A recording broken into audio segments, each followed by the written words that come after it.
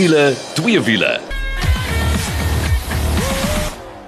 As jy nou net ingeskakel het, dit is Wiele twee wiele en 'n Skaal en Janet wat saam met jou kuier. Maar jy gaan dit nie glo nie, ons het 'n kuiergas wat hier saam met ons kuier. Nicole gaan 'n bietjie later by ons aansluit, maar dis Mike McDouling. So kan ek sê hallo Kaal en hallo Mike. Hallo, altyd lekker om saam met te kuier. Ons het 'n propvol program en is lekker dat Mike ook hier is want hy was op 'n avontuur.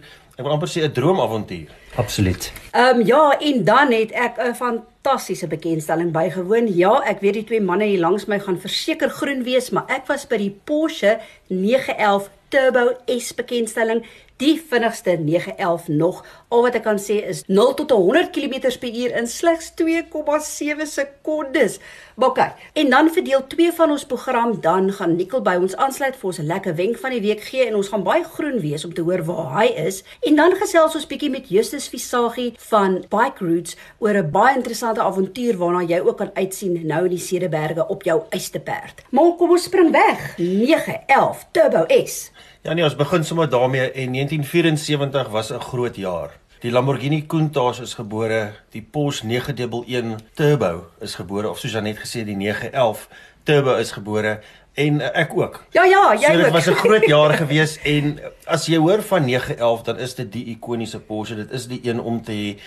En Janet, jy het die voorreg gehad om met hierdie monster, maar spesifiek die Turbo S te gaan ry, wat meer krag het, hy is breër, hy lyk gevaarliker, en om te dink, ons het daai GT4 gehad voor hom, en ons gaan net 'n bietjie daaraan raak, dat dit twee uiteenlopende voertuie is. Wat was jou eerste indrukke? Wel, ek dink die feit dat ek na die spesifikasies gekyk het voor die tyd, en gesien het, maar wag 'n bietjie, jy kyk na 'n 3.8 liter, 478 kilowatt, 800 Newtonmeters wringkrag.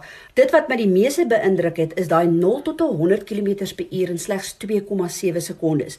Nou as jy nou 2 weke terug ingeskakel het, sal jy weet hoe het ons aangegaan oor daai 718 Cayman GT4, en ek bedoel sy 0 tot 100 km/h was 4,4 sekondes. So ewe skielik besef ek, ek sê vir jou, hierdie Turbo S het byvoorbeeld launch control. So as jy nou vir my vra wat se eerste ding wat ek opgetel het of wat ek kan sê, daai 0 tot 100 km/h is letterlik, dit druk jou terug in die stoel. Dit is bionies. Ja, ek weet nie eens hoeveel G's hy trek nie, Janet, maar as ek weet presies waarvan jy praat. Ons het 'n paar vinnige karre gehad, en mense, jy raak letterlik duiselig. As jy jou voet neersit en jy trap hom, dan raak jy duiselig. En Janet het dit beleef, maar jy het ook die voorreg gehad om dieselfde roetes te ry, Janet, wat jy die GT4 ingery het. So vertel ons 'n bietjie oor die hantering. Nou kyk, tussen die GT4 en Nicole het dit so mooi gesê 2 weke terug, waar hy sê met die GT4 wil jy amper bietjie bestuursvernuf gaan koop, want daai is 'n sportmotor, dis amper 'n ren georiënteerde motor, dis nou die GT4, maar nou klim jy in hierdie 911 Turbo S, hy's baie vinniger op papier, maar ewe skielik voel dit vir jou, jy het nie regtig bestuursvernuf nodig nie, want hy's so verfynd, hy's so glad deur die draaie. Die tegnologie in hierdie voertuig is fenomenaal. Ek dink dit is verby ons tyd, regtig, om vir jou te sê. So as jy nou vir my vra die verskil tussen die hantering, met die GT4 het ek daai seat of the pants feeling gevoel, met die Porsche 911 Turbo S het ek gevoel, ek weet ek is besig om vinnig te gaan, maar jy voel dit nie. Ja, met 'n topsnelheid van 330 km/h en al daai ekstra krag wat hierdie Turbo S nou het, is al 'n paar belangrike veranderinge wat hulle gemaak het, en die een was om die voertuig breër te maak. Jy weet dat hy platter op die pad is, hy's breër. Janet het vir my so gewys met haar arms, toe dink ek pitbull. Ja. Hulle het nou die Steffi 'n pitbull gemaak, en Janet, daai kar lyk gevaarlik. Ek bedoel, al staan hy stil, kan jy sommer sien, hierdie is nie 'n speelding nie. Maar soos jy sê, goed afgewerk die binnekant, dit is 'n sportmotor, maar as jy binne hom ry, ek is seker al ry jy stadig. Ek wil daai 8-spoed, daai dubbelkoppelaar radkas wat hy het, is fenomenaal, en ek weet die voriges was goed, en hierdie keer het hulle net nog 'n stappie verder gevat. Absoluut, Kaal, en ek sit letterlik hier met hoendervel, want hierdie kar is net absoluut fantasties. En weet wat staan vir my uit van Porsche? Is die feit dat dit 'n verskillende emosies ontlok met verskillende voertuie. Ek was op 'n stadium toe ek die eerste keer gery het met die 911 Turbo S, toe voel ek maar, ek voel nou half anders as wat ek gevoel het met die Cayman GT4, maar dis presies dit, want dit ontlok verskillende emosies. Nee, Kaal, ek sê vir jou, en daai suspensie en die feit dat hulle baie gewerk het met die aerodinamika ook. Klein goedjies byvoorbeeld, het jy geweet dat hy byvoorbeeld 'n air brake het wat jou help wanneer jy teen hoë spoed ewe skielik moet stop, want dit het fantastiese remme. En ek wil amper ook vir jou sê, as jy nog nie ons Facebook bladsy besoek het nie, moet jy dit asseblief vandag gaan doen, want een van die goed wat vir my so pragtig is sy ceramic remme wat hy het, en is sulke geel calipers, so dit staan nogal uit. So gepraat van daai calipers, en net 10 pistons per caliper. Nou 'n gewone kar, is jy gelukkig as jy 2 of 4 het. Nou sit jy met 10. Dit wys net vir jou, maar jy het daai tipe remme nodig met daai tipe kar. Die ander ding is wat ons nooit kan doen die dag wanneer ons vir ons elkeen een koop nie, is om by 'n diens die bande te roteer, want 'n baie interessante ding is, daar's 'n verskil tussen die grootte van die wiel voor en die wiel agter, nie net in die breedte nie, maar ook in die grootte van die rim. So voor is hy 20, agter is hy 21, en ek kan net dink, dit gee vir jou daai staan. Ja, verseker. En dan wil ek nie eens praat van daai sport uitlaatstelsel wat hy het nie. Jy het ook verskillende pakkette wat jy saam met die 911 Turbo S kan koop, maar goed, Karl, jy praat van eendag wanneer ons elkeen vir ons een koop. Ja, meneer. Wel, jy kry die 911 Turbo S in 'n coupé en ook in 'n cabriolet. So die coupé kyk jy na 3.8 miljoen en dan die cabriolet is ongelukkig bietjie duurder en dis so net oor die 4 miljoen. Maar dis wat Porsche se nuwe 911 Turbo S betref. Ek wil vir jou sê, as jy in daai prysklas boks, moet jy hierdie in jou motorhuis hê. Maar dit is nou eers genoeg van Porsche, nou oor na avontuur wat 'n verskil maak. Ons kon nie daar wees nie, want ek was reeds op die Porsche bekendstelling. Ons het toe ons vriend Mike McDouling gestuur om wiele 2 wiele te gaan verteenwoordig by die Land Rover Defender Mzansi Expedition, wat natuurlik deel vorm van die Kingsley Holgate Mzansi Edge Expedition, waar hulle beplan om oor 70 dae 10.000 km te doen. Nou ja, Mike, jy was daar en ek weet jy was opgewonde soos 'n klein seentjie, want jy is natuurlik 'n baie groot Land Rover aanhanger. Ek bedoel jy het selfs ook eene. En toe ons vir jou daai oproep gee of jy oor die pad loop, ek kon nie onthou dit gebeur het nie. Toe was daar definitief so 'n bietjie seentjie in jou, amper daai gevoel wat 'n ou kry as jy in 'n speelgoedwinkel instap. Maar vertel ons nou, dag 1, jy kom daar, jy gaan 'n groot gees ontmoet. Ek bedoel as iemand nie weet wie hy is nie en wat se tipe werk hy doen nie, dan weet ek nie waar hy die hele tyd was nie. Vertel ons so 'n bietjie. So on day 1, we didn't actually meet Kingsley. We had a safety briefing and a risk management assessment on the routes that we were going to take. I must say the JL team did everything humanly possible to make this journey absolutely pristine and safe and enjoyable. The routes were mapped, the cars were explained to us, and that's when we began at about 12:30 out of Durbanville Hills. We made our way towards Ceres. The main game was not to touch a tar road, or definitely not the N1, and we explored all the little beaten tracks, putting the car to a test, as well as finding little places that we could help the underprivileged and the needy people. And wow, there aren't so many needy people out there. It was just an inspirational, tear-jerking journey for me. Ek dink een ding vir my, as jy kyk na die Hertzmerk Team Defender, saam met die nuwe Defender gaan reeds daaroor om op 'n avontuur te gaan, maar 'n verskil te maak. En dit was reeds die doel van hierdie Land Rover Defender Mzansi Expedition. Vertel 'n bietjie van die eerste plek wat jy besoek het, die eerste skooltjie. Wow, that's sort of brought a lot of emotion to me. A little school in the middle of the mountains, 32 kids, 2 teachers, and one was the principal. The kids stayed so far away from school that they actually had to sleep in a tiny little house together. You know, it just speaks buckets of how they get on, and they are so happy. But we blessed them with meals, glasses for the old ladies that couldn't see and the old guys that couldn't see. We gave them puzzles, we asked them questions and gave out soccer balls. The sad thing is that we couldn't actually hug them and get right to them because we don't know what we bring from our civilization into their little worlds. So it wasn't them protecting us, it was us trying to protect them. So it was really, really special. They did a beautiful Jerusalem dance for us out of a cell phone in 39-degree heat. It was absolutely awe-inspiring. It just makes you want to do more and more and more. En jy het letterlik gesien hoe groot manne trane stort. So ek het baie gesluk, hoor ek sê jou nou. Ilse next to me was just in tears, and then a beautiful Christian photographer, I think his name is Nico Boshoff, also said, this is hectic, this is hectic. Ja, ek dink Mike, die belangrike ding is net om jou in die prentjie te bring wat miskien sit en luister daar. Nou Kingsley Holgate is daai oom met die groot grys baard wat al so baie op televisie was en hy toer Afrika deur, hy en sy seun en hierdie hele geselskap van hulle doen wonderlike werk saam met ek weet Mike het net gepraat van JL, dis Jaguar Land Rover. En as gevolg van hierdie hele COVID storie, ons wil nie eens meer daai naam noem nie, so moeg is ons almal al daarvoor, is hierdie ekspedisie iets wat plaasvind reg deur die land. So hulle gaan nie oor die landsgrense en goed nie, hulle bly binne in ons area en ek dink dit moet baie interessant wees want ons land het so baie om te sien en dis miskien waar iets soos die Defender vir 'n ou sin maak. Jy weet, daai karre is nie baie goedkoop nie. Maar jy weet, jy koop nie net 'n kar vir werk toe ry of vir nou en dan vakansie nie. Jy koop vir jouself 'n heeltemal 'n nuwe leefwyse want jy kan op plekke uitkom waar jy nooit gedink het nie. En daar's 'n paar mooi foto's. Ek het gesien Mike het op een plek daar gegaan en daai voorwiel het sommer so skuins in die lug gehang. Soos 'n hond wat sy poot seer gekry het. Maar teen 'n rots, nie net eers enige plek hier, letterlik teen 'n rots. Nou sê gou vir ons Mike, jy het met so 'n groen monster gery en hy het daai 3 liter inline 6 petrol engine.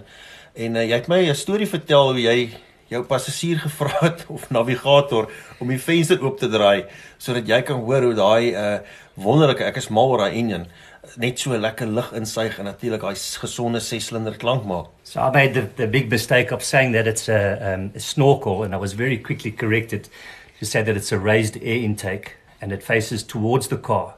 So with the window down, putting 400 horsepower down on the road, that twin turbo sucks air. It's like a music to your ear. It gives you goosies. It's so special, and it's as strong as ox. But what a sound, what a sound. Maar wat vir my so uitstaan as ek kyk na die foto's en doen jouself 'n guns, gaan loer bietjie op ons Facebook bladsy waar daar's definitief videogrepe en foto's wat vir jou daar gaan pronk, is letterlik dat jy kon gaan waar Bobbejaan 'n keer nodig het. Precisely. The whole thing about this COVID thing is it's kept the Mzansi tour inside our borders, within 25 k's of the coast and all our borders. They've never done this before. They've only focused on the 54 African countries.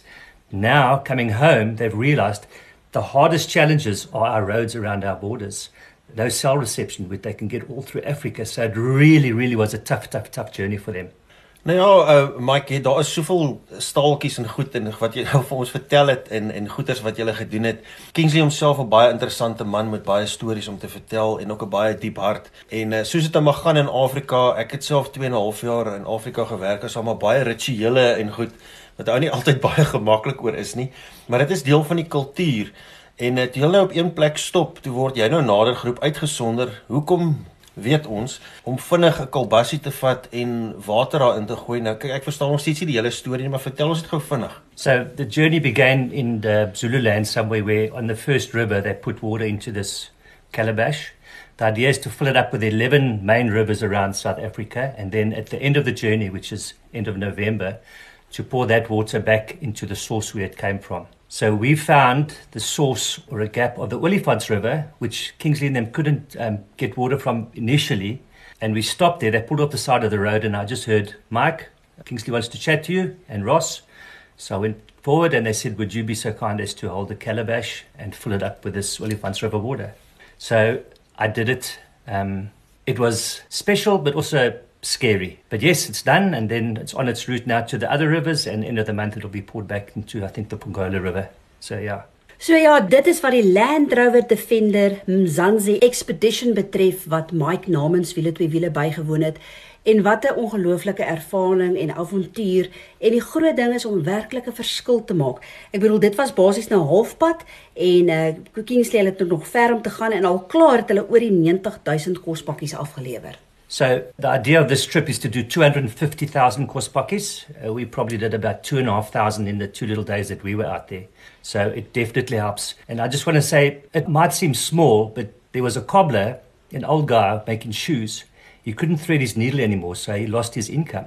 With a simple pair of reading glasses for 50 rand, this guy could see again and do his own needlework again. That's one of 100 stories of that. It's really, really special. Nou ja, dit is wonderlik om hierdie tipe goed te hoor en te sien dat daar nog soveel hart is in ons land, veral in hierdie tyd. Ja, ek dink dis dit vir die eerste helfte, Janet. Ons gaan nou eers asem skep en dan is ons terug soos Janet gesê het, op bietjie met Nicole gesels, tyd vir sy tegniese wenk en dan ook met Justus Versagie. Ja, en as jy 'n vlekvrye stal uitlaatstelsel soek al as jy hom wil stilhou of as jy 'n bietjie oor jou kar moet praat, moet jy definitief 'n draai gemaak by Powerflow Bellville. Hulle kyk na alles wat jy nodig het en weet jy wat, dis nie net 'n jaar waarog nie, dis sommer 5 jaar. So vir beter werkverrigting, brandstofverbruik en alles, Powerflow Bellville, dis die plek vir jou. En is so maklik soos www.powerflowbellville.co.za. As jy nou net ingeskakel het, dit is Wiele 2 Wiele saam met Karl, Janet en Nicole sluit nou by ons aan en ons kuiergas Mike McDouling is ook hier saam met ons. Ja, het gaan baie interessant wees om met Nicole te gesels, want soos jy net vroeër gesê het, is ons groen van jaloesie. En kom ons boor 'n bietjie by Nicole, waar is hy en wat is hy besig om aan te vang? Karl en Janet, julle het rede om groen te wees van jaloesie, want natuurlik is nou weer Car Shootout tyd. Dis daai tyd van die jaar wat ons bietjie die jaar se probleme agter ons sit, COVID en al die dinge. Ons klim in 10 verrigtingskarre en dan vat ons die pad. Hierdie keer gaan dit hier in die Wes-Kaap wees. Ons 'n lieflike roete gaan ry. Natuurlik hierdie karre evalueer, ons gaan foto's neem, ons gaan video's neem en natuurlik gaan ons 'n draai maak daarso in die Weskus, daarso by Saldanha se vliegveld om die verrigtingstoetse te doen en ons gaan eindig op Kalani waar Dion Joubert hierdie 10 karre van ons deur julle passies gaan sit om te kyk hoe vinnig hulle om 'n baan kan gaan. Maar nou kan julle vra, watse karre gaan nou hierso saamry? Nou ek sit op die oomblik binne in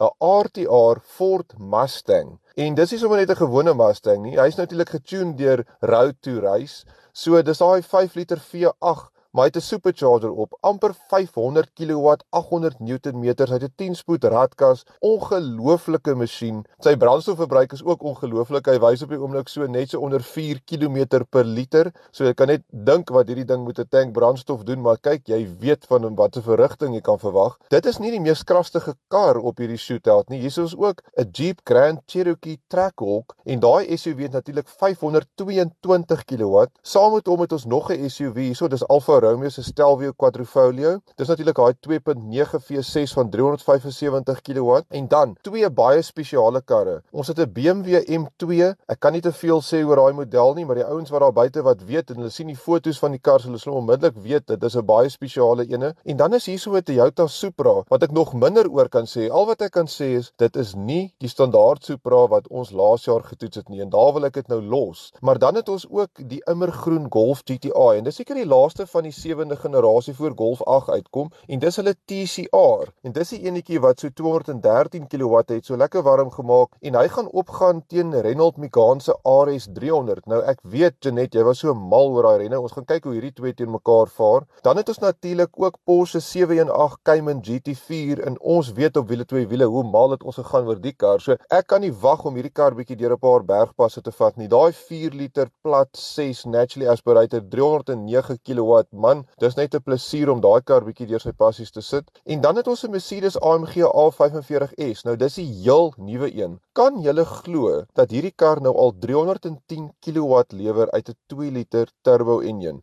Ja, hy kos al 1.1 miljoen rand, maar die verrigting is daar 0 tot 100 onder 4 sekondes. Jy praat van superkar tye uit 'n performance hatch. En laastens, maar nou nie die minste nie, ons het 'n Jaguar F-Type R, dis hulle P575 alle wiel aandrywing. Dis 'n 5 liter V8 supercharged 423 kW. So ja, hier's ons genoeg kilowatt, hier's genoeg perde, ons gaan pret hê. En as jy wil kyk na hierdie karre, ons gaan hierdie week hier deur die Wes-Kaap ry, ons gaan Ceres se kant toe, ons gaan Piketberg se kant toe, gaan Weskus se kant toe. So as jy ons sien langs die pad, waai maar vir ons. Ons gaan redelik vinnig seker verbykom. En daar's nie regtig tyd vir 'n tegniese tip die week in die Karl en Janet, maar ek wil hierdie vir julle vra. Hoekom klink 'n naturally aspirated enjin so ongelooflik en hoekom is 'n turbokar baie keer so stil? Die rede natuurlik is 'n turbo aanjaer kry sy energie van die uitlaatstroom. So hy vat van daai energie uit die uitlaatstroom en dit gebruik hy om die druk op te wek vir jou inlaat en dit vat ook van die klank weg. Maar om dit vir julle te demonstreer, hierdie Ford waarin ek sit, het wel 'n supercharger, maar nie 'n turbo nie. So daai volle V8 klank kom agter by die uitlaate uit. Hoor net hoe klink dit.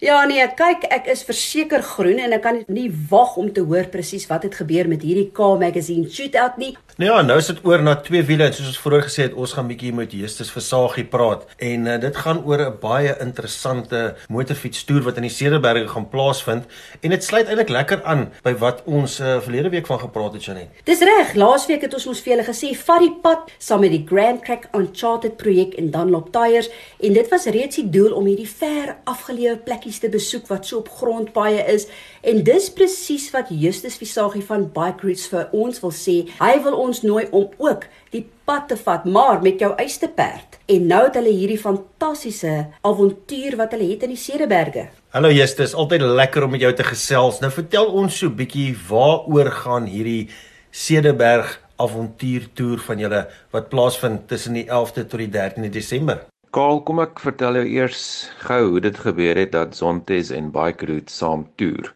Ons het Zontes Motorfietsse Suid-Afrika genooi om verlede maand saam te toer na Gamkas Kloof, wat natuurlik ook as die hel bekend staan, soos jy weet. Ons wou sien of Zontes se 310T avontuurfiets die grondpaaie van die hel sal kan baas raak, wat al 4 310T's toe maklik gedoen het. En die aand om die 4 toe besluit ons om nog 'n toer aan te pak, 'n Cederberge toer, ook omdat Zontes se 310T2 binnekort uitkom. Wat die roete betref, dis nou die Cederberg roete. Ons vertrek op die 11de Desember van Stellenbosch. Ons ry die Beinskloofpas en die Geidopas en dan met daardie lang bittermooi grondpad wat ons tot by die Cederberg Oasis vat, waar ons gaan oornag vir 2 nagte. Dan sal ons na afsaal en dan gaan ons na die stadsaal grotte toe om te sien hoe dit daar lyk. Op die Saterdag ry ons deur die hart van die Cederberge tot in Klein Willem. Dan vat ons die R364 Oos en dan draai ons suid in die rigting van Wuppertal.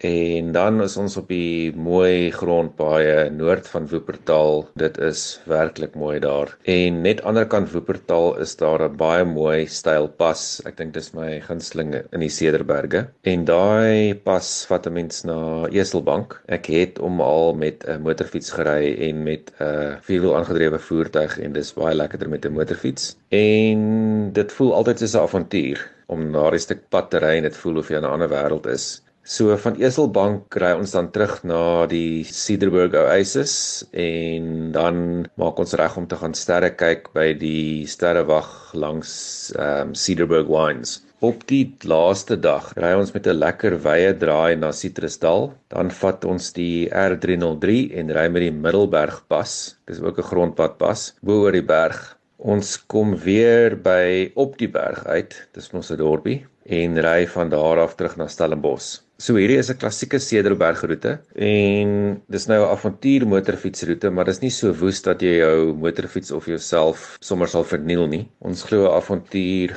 kan een wees sonder dat dit jou 'n fortuin kos in herstelwerk of verblyf. Omdat Zontes die toer ondersteun, kos dit net R1,800 per persoon of R1,400 vir passasiers. Dit sluit onder andere kos en verblyf in. Nou daar het jy dit, jy kan meer uitvind oor die Cederberg avontuurtoer op Bike Routes se webtuiste wat bikeroutes.co.za is of dan op hulle Facebookbladsy. Ek sal hierdie inligting vir jou sit op ons Facebookbladsy ook, maar een van die groot dinge wat vir my so lekker is van die Bike Routes webtuiste is dat jy letterlik daar 'n keuse het waar jy enige roete kan gaan kies van enige provinsie. So jy hoef nie bekommerd te wees om te wonder wat lê in wag vir jou nie. Hier is mense wat dit reeds gedoen het. Nou Justus is vir my so interessant. Kaal gee altyd vir my so harde tyd. Hy sê mos ek kan nie van 'n vakansie uit organiseer met my spreadsheets. Wel, ek is 'n control freak, so ek wil weet wat gebeur. En julle beantwoord nogal baie belangrike vrae oor die verskillende roetes. Vertel ons bietjie van hierdie vrae. Wanneer ons roetes op Bike Routes plaas, dan probeer ons om vir iemand wat daardie roete wil gaan ry, soveel as moontlik van die belangrike inligting te gee. Byvoorbeeld, hoekom ons die roete aanbeveel, of daar enige hospitale of dokters naby is, watter motorfietsse gepas is vir die roete, die kostes en dan ook enige aktiwiteite wat daar is langs die roete waarop jy nie kan uitmis nie. Maar ons kort nog roetes. As mense vir ons roetes wil stuur en hulle gee vir ons al die inligting, dan sal ons die roetes publiseer. Daar moet ook foto's wees en dan kan ons mekaar help om mooi dele van die land te ontdek en ook van die wêreld selfs. Nou ja, nee, as jy nou nie lus is vir bietjie op baie eysterperd van jou klim na hierdie lekker gesprek nie, dan weet ek nie. Maak 'n draai op hulle webtuiste bikeroutes.co.za of stuur vir Justus 'n e-pos na Justus, dis justus@bikeroutes.co.za en ons sal dit ook met julle deel op ons Facebookblad. Nou ja, dis dit vir wiele twee wiele. Ek kan nie wag om weer met jou te gesels nie. Tot volgende week toe. Hou jou wiele aan die rol.